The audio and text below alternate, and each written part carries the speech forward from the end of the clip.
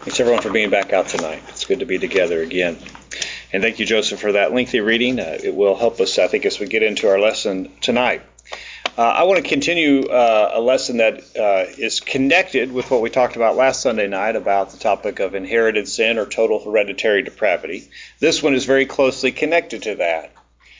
You know, if we're born sinful and babies are born sinful and wicked, they need to be saved because babies can and do die. And so we don't want to think about our baby dying lost. And so people have begun baptizing infants.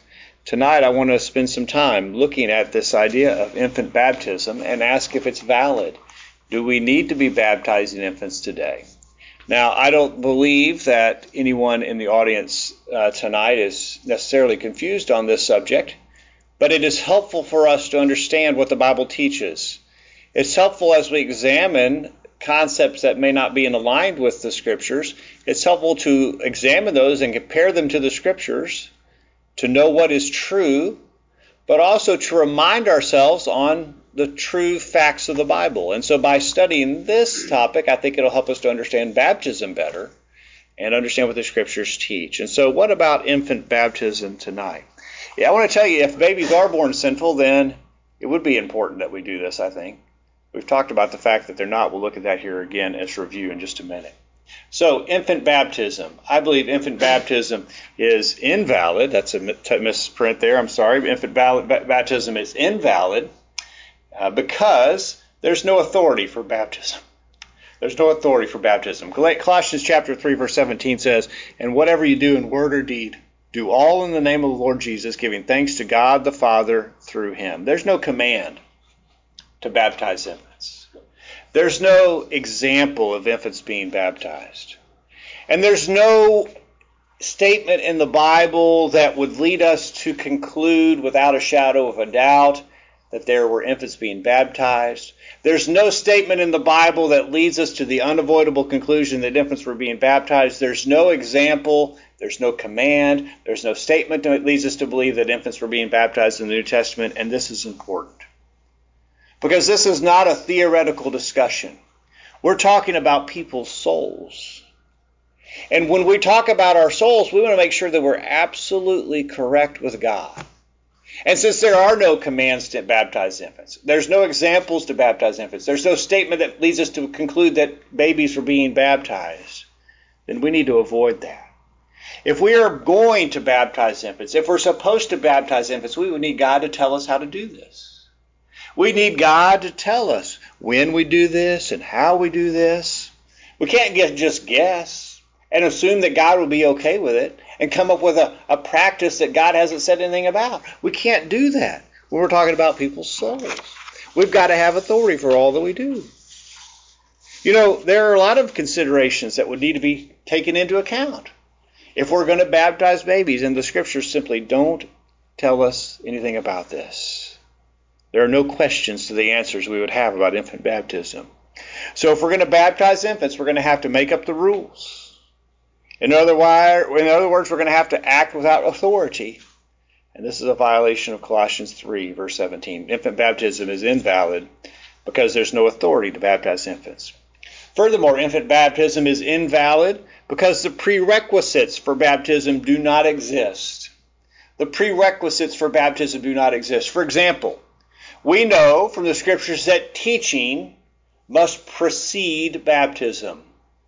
There's a pattern and a sequence that the Scriptures lay out for baptism. And first of all, we notice that teaching must occur before baptism. Matthew 28, verse 18. Jesus came and spoke to them, saying, "All authority has been given to me in heaven and on earth. Go therefore and make disciples of all nations." Some of your versions may say teach all nations. Baptizing them in the name of the Father and the Son and the Holy Spirit. Notice that teaching and making disciples occurs before baptism. Mark 16 says it as well. Mark 16, beginning in verse 15. "Go into all the world and preach the gospel to every creature. He who believes and is baptized will be saved, but he who does not believe will be condemned."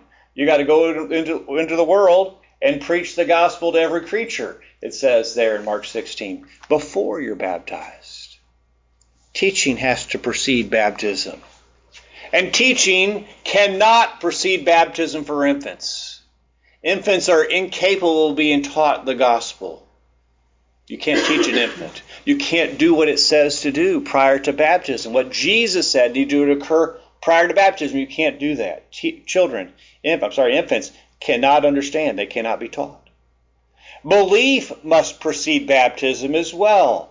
Mark 16, verse 16 again says, he who believes and is baptized will be saved. You see, belief is preceding baptism. You got to believe before you can be baptized. Acts 2, verse 38. Acts 2, verse 38. Peter said, repent, let every one of you be baptized in the name of Jesus Christ for the remission of sins. You will receive the gift of the Holy Spirit. You can't be taught what you need to know before baptism. And we see in Acts chapter 2, verse 38, repentance must occur before baptism. We need to repent and be baptized. Infants can't repent. There's two problems with that when we're talking about infants. First of all, they don't have any sins to repent of. And secondly, they wouldn't understand repentance if they did have sins to be forgiven. Infants can't repent. Confession must precede baptism as well. In the passage that Joseph read for us in Acts chapter 8, verse 36. In Acts chapter 8, verse 36, now as they went down the road, they came to some water, and the eunuch said, see, here is water. What hinders me from being baptized? And Peter said, if you believe with all your heart, you may.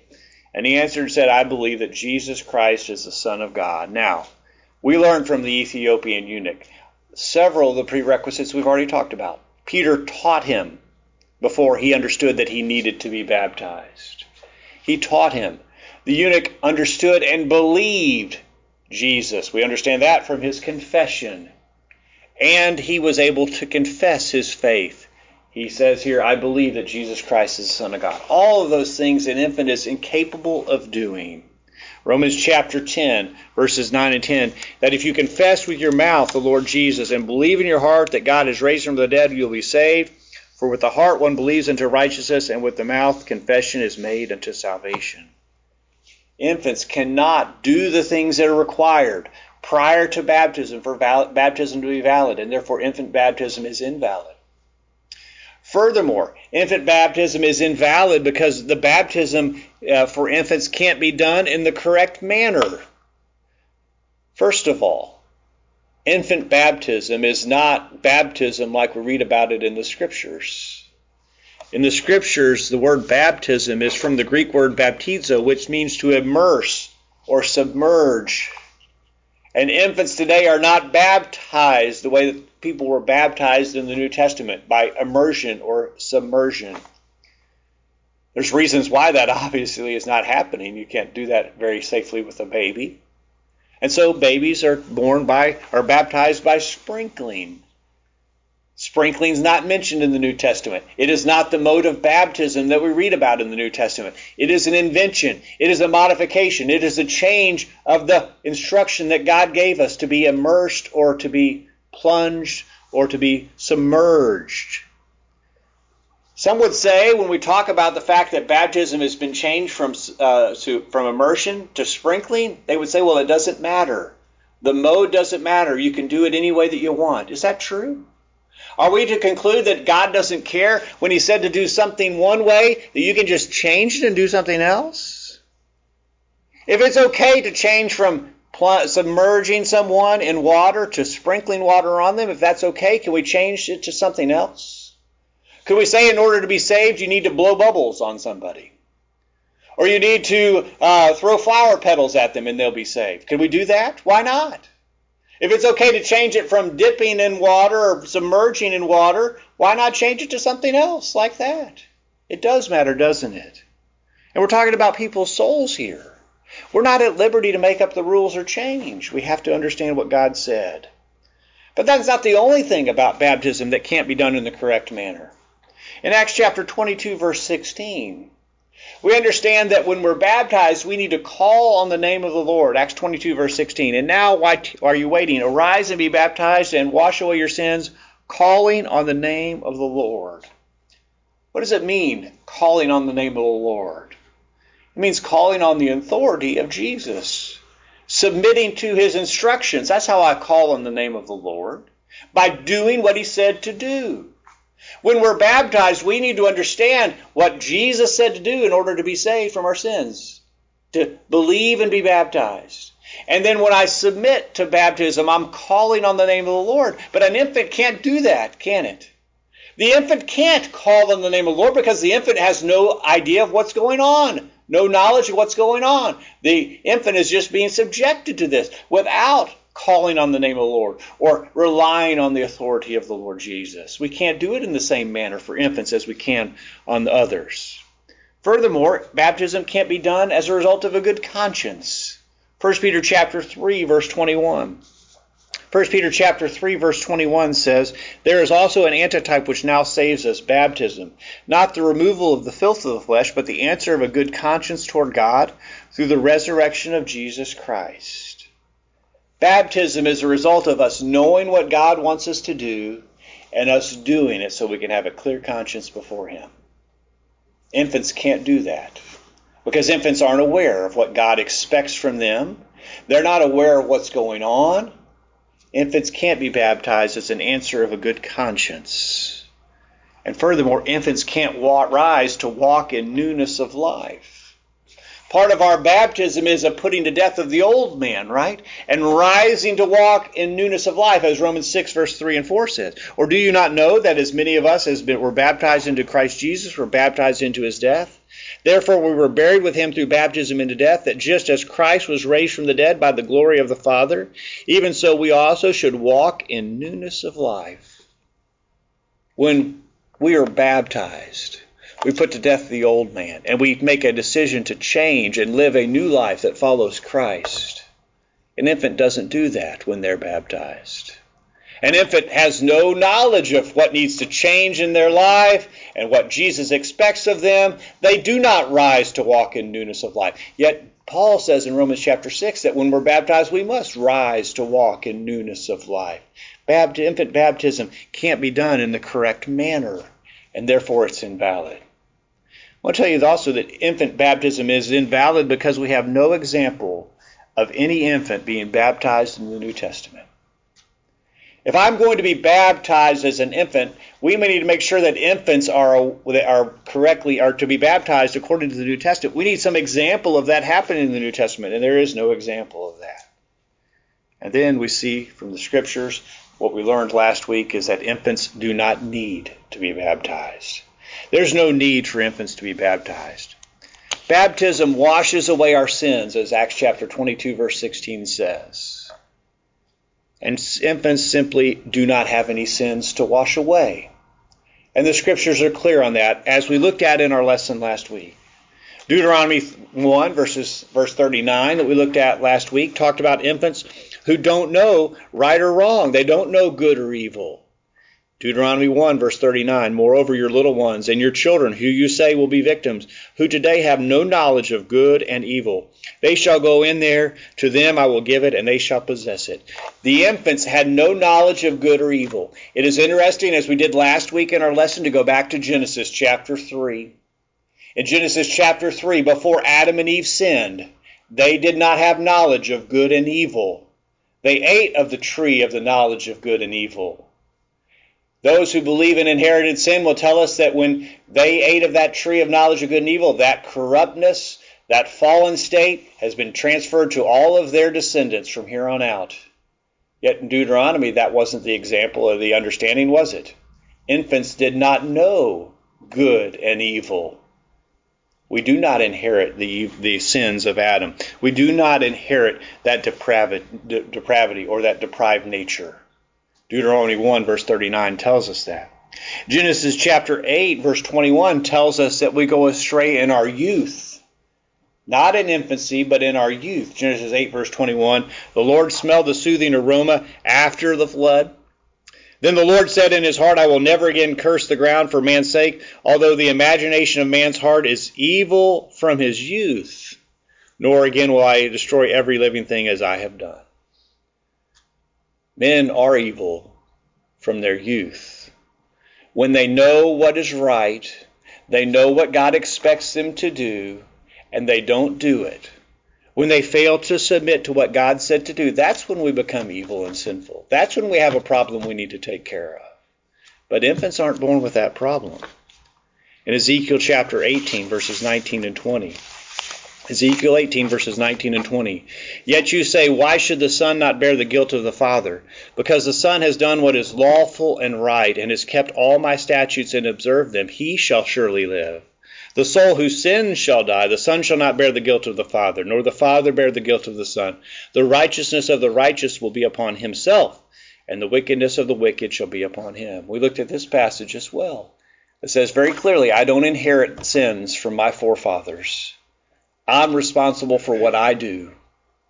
We also looked last week at the definition of sin. Sin is transgression. Sin is something I do, not something that can be handed to me or I can inherit.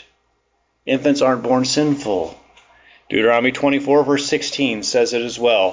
Fathers shall not be put to death for their children, nor shall the children be put to death for their fathers. A person shall be put to death for his own sin. I'm responsible for myself and no one else. Infants don't have sins that they need to have forgiven. They do not need to be baptized. Infant baptism is invalid. And I'll change that slide before we put it up on the internet. It is invalid because there's no authority for infant baptism. The prerequisites for baptism do not exist when we're talking about infant baptism. Baptism can't be done in the correct manner on infants. There are no examples of infants being baptized, and infants simply do not need to be baptized. Before we conclude tonight, though, I'd like to look at some arguments that are made in defense of infant baptism, because there are many, I believe, well-intentioned people who are baptizing infants today and will try to defend that practice, and we need to look at how those arguments are made so we can answer them and provide some clarity on what the Bible teaches on this subject. The first argument that is made in defense of infant baptism is that the promise of the blessings in baptism are to our children. So the promises that we see in about baptism and what baptism would bring is for our children. That's found in Acts chapter 2. In Acts chapter 2, beginning of verse 38, Peter said to them, repent and let every one of you be baptized in the name of Jesus Christ for the remission of sins, and you shall receive the gift of the Holy Spirit. For the promise is to you and to your children and to all who are afar off, as many as the Lord our God will call. See here, there are blessings in baptism, and those blessings are promised to us, to our children, and to all who are far off. And so the blessings of baptism are for children, they say, and so we should baptize infants. There are a lot of problems with that idea. The first of those is there are some things that are promised to our children that they don't have yet. It may be something that you're going to give your child when he gets older. Maybe it's a gun. Maybe it's an heirloom. This is your grandfather's shotgun or something, and you've promised that to your son. When you turn 18, this shotgun is yours. Well, it's a promise to your child, but he doesn't have it yet. There may be an inheritance. When I'm gone, son, you can have my old jalopy truck. That's yours. Yippee, right? That's not your child's yet. It's something that will be your child's in the future. Let's stay in the context, though, here.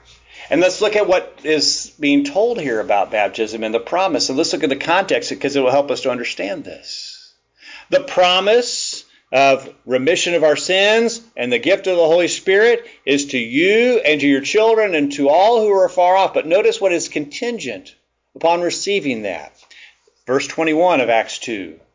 And it shall come to pass that whoever calls on the name of the Lord shall be saved. You see, there's a contingency there, a condition on obtaining that salvation. What is it? You got to call on the name of the Lord. We talked about that. What does that mean?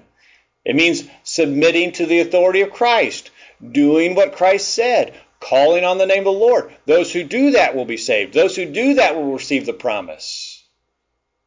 It is not for the infant. Stay in the context again. Verse 39.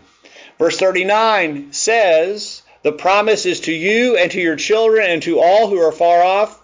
Who? As many as the Lord our God will call. How does God call? How does he call us?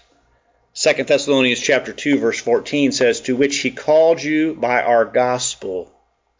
We're called by the gospel. Infants can't be called by the gospel because infants can't understand the gospel. The promise is for those who are called by the gospel, not for infants. And finally, look at verse 41. Look at those who did receive the promise. What was it about them? Look at verse 41. Those who gladly received his word were baptized. Those who were called by the gospel or received the word, those are the ones who were baptized. Infants can't gladly receive the word.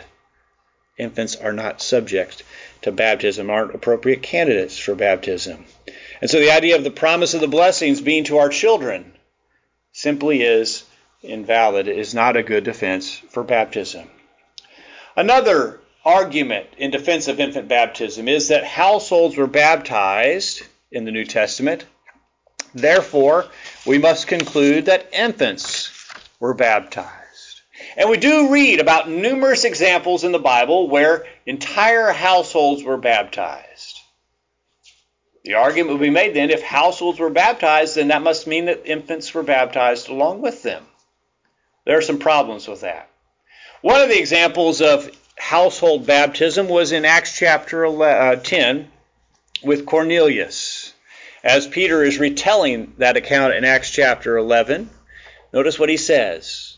In Acts chapter 11, verse 14, Cornelius was told that Peter will tell you words by which you and all your household will be saved. Cornelius' household was going to hear words from Peter that would cause them to be saved. Did that mean that there were infants in Cornelius' household that were baptized? No, it doesn't, because look at verse 46. In Acts chapter 10, verse 46, as Peter is preaching, as Peter's preaching, they heard them speak with tongues and magnify God. Cornelius and his household spoke with tongues and magnified God. Now, there are some folks today who would claim that an infant could speak in tongues because speaking in tongues to them is nothing more than gibberish, and so an infant might be able to get some of that out. But that is not speaking in tongues in the New Testament, is it? Speaking in tongues in the New Testament was speaking another language that was intelligible. Cornelius and his household spoke in this language that was intelligible. And they magnified God. Those who were baptized were able to speak in tongues and they were able to magnify God. Infants cannot magnify God. Infants weren't part of Cornelius' household that was baptized. Furthermore, we see also that Cornelius' household repented. In Acts chapter 11, verse 17, if therefore God gave them the same gift as he gave us when we were baptized, when we believed on the Lord Jesus Christ, who was I that I could withstand God? When they heard these things, they became silent, and they glorified God, saying, then God has also granted to the Gentiles repentance to life. Cornelius' household repented. Infants can't repent. There were no infants in Cornelius' household that were baptized. Lydia is another example of household baptism. In Acts chapter 16, verse 15, and speaking of Lydia, and when she and her household were baptized, she begged us, saying, if you have judged me to be faithful to the Lord, come to my house and stay. So she persuaded us. Lydia and her household were baptized. Does that mean that infants were baptized in the New Testament? No, it doesn't, does it? Because there are not infants in every household. It would be pure supposition to conclude that there were infants baptized in Lydia's household, because it is not a given that every household has infants. In fact, many households don't have infants. There are many households represented here tonight that don't have infants. Infants are not in every household. And just because Lydia and her household were baptized doesn't mean that infants were baptized. As we go on there in Philippi in chapter 16, the Philippian jailer and his household were baptized in Acts chapter 16, verse 33. Now he took them the same hour of the night and washed their stripes, and immediately he and all his family were baptized. Now when he had brought them into his house, he set food before them and rejoiced, having believed in God with all his household. All of the Philippian jailer's household was baptized. Therefore, there must have been infants that were baptized along with the Philippian jailer, is the argument. Well, the context tells us that was not the case. The context is very clear it was not the case, because notice, he and all his family were baptized, and notice what was also said about them, that the Philippian jailer, having believed in God with all his household. The whole household believed in God. The whole household had faith. There weren't infants in the Philippian jailer's household. All of the people in the Philippian jailer's household could believe in God. Another argument that's made in defense of infant baptism is that baptism is circumcision, and they circumcised babies in the Old Testament. Therefore, we ought to be baptizing babies in the New Testament. Baptism is a circumcision. We know in the Old Testament they baptized babies when they were 8 days old. Circumcised babies when they're 8 days old. Therefore, we ought to be baptizing babies today. They go to Colossians chapter 2, verse 11 to make this argument. Colossians chapter 2, verse 11. In him you were also circumcised with the circumcision made without hands, by putting off the body of the sins of the flesh, by the circumcision of Christ, buried with him in baptism, in which you were also raised with him through faith in the working of God who raised him from the dead. And you being dead in your trespasses and the uncircumcision of your flesh, he has made alive together with him, having forgiven you of all trespasses. It's important to note that this is figurative language, isn't it? Figurative language connecting that type of circumcision to the antitype of baptism today. It's figurative language. And you have to be careful about taking figurative language too far.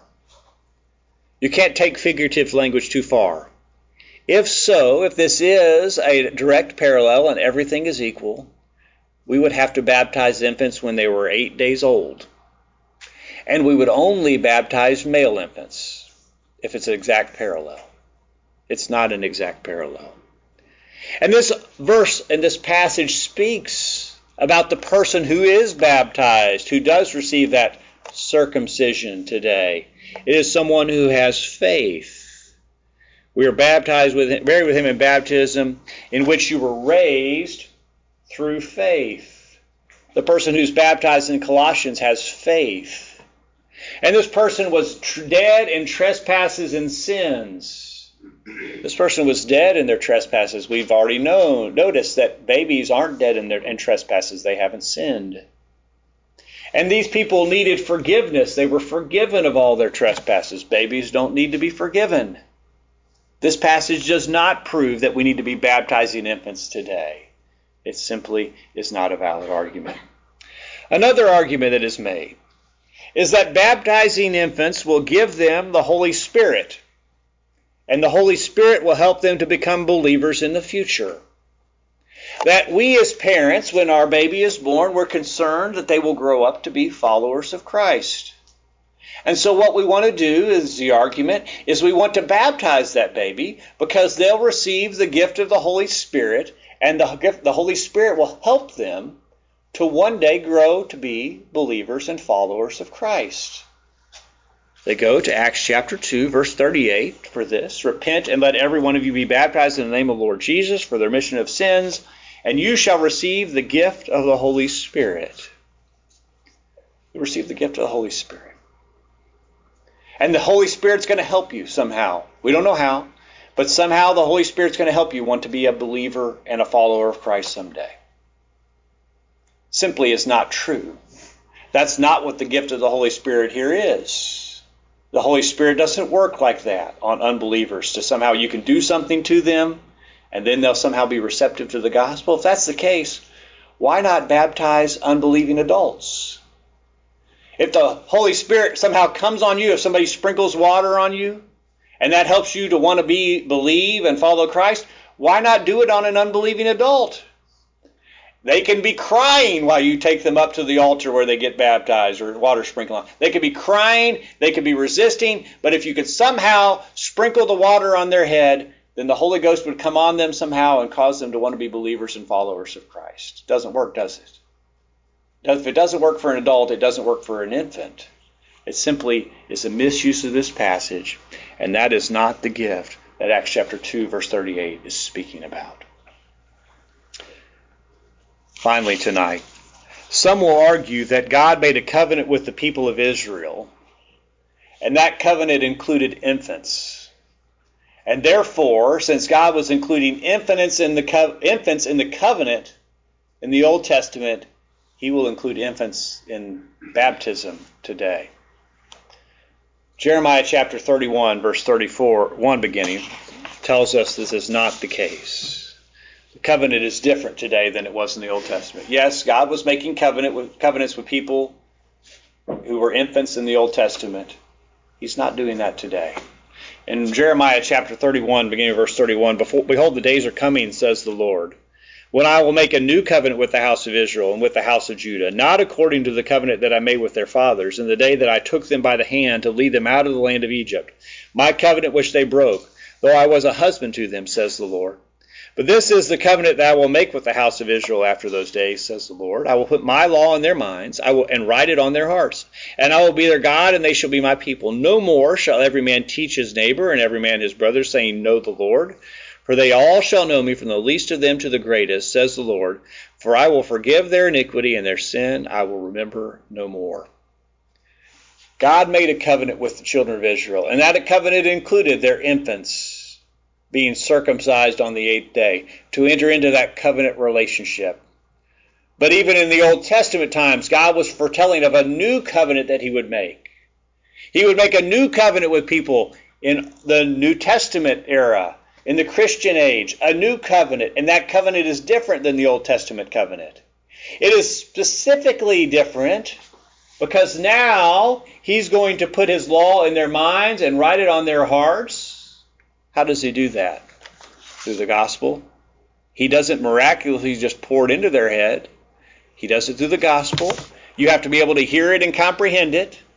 He's going to put that in their minds and write it on their hearts. He'll be their God. And notice this, they shall be my people. No more shall every man teach his neighbor and every man his brother, saying, Know the Lord, for they shall all know me, from the least of them to the greatest. In the Old Testament, when you were 8 days old and you had no clue what was going on, you could be circumcised and enter into that covenant, be God's covenant people. And when you got of age, guess what someone would have to do? They'd have to tell you, know the Lord. You need to know about God. You're in this relationship with God. You need to find out about him. You need to understand him. Not in the new covenant. In the new covenant, you know the Lord before you enter that covenant, don't you? Everyone who has had God's law written on their heart and then on their minds, who've learned the gospel and have accepted it, they know and understand the Lord. And so we don't have to teach people today, know the Lord, who are in the kingdom. We already know that. God is not wanting us to baptize infants today. If we were baptizing infants today, it would be the same pattern that was in the Old Testament. You'd enter that covenant relationship. When you got of age, you'd have to be taught, know the Lord. Well, in fact, that's what we do in denominations that baptize infants, isn't it? We have to have a confirmation. Because the child was a Christian when they were a baby and they didn't have any clue what was going on. They didn't know the Lord. They didn't know anything. They had some water sprinkled on their head. And when they get old enough to understand, then we have a confirmation ceremony where they have to go through a period of classes to know the Lord. And then their faith is confirmed, which we read nothing about in the Bible. It is against the covenant that God said he was going to make with his people. The fact that there was a covenant in the Old Testament that included infants does not prove that there's a covenant today in the New Testament that includes infants. The scriptures are clear about that. Infant baptism simply is not something that is supported from the scriptures. There's no need for it. Infants can't be baptized like we read about in the New Testament. It's important that we have Bible authority for all that we do, and I hope the lesson tonight has been helpful to remind us on simple facts about baptism. There's no authority for infant baptism. But there is authority for those who believe that Jesus is the Son of God, those who know that they've committed sin, those who want to repent of that sin and confess their faith in Christ to be baptized. Have you been baptized tonight? If not, there's no better time than right now. Or if you've become a Christian and you're not living as you should, can we help you make that right? If we can, will you let us know while we stand and sing?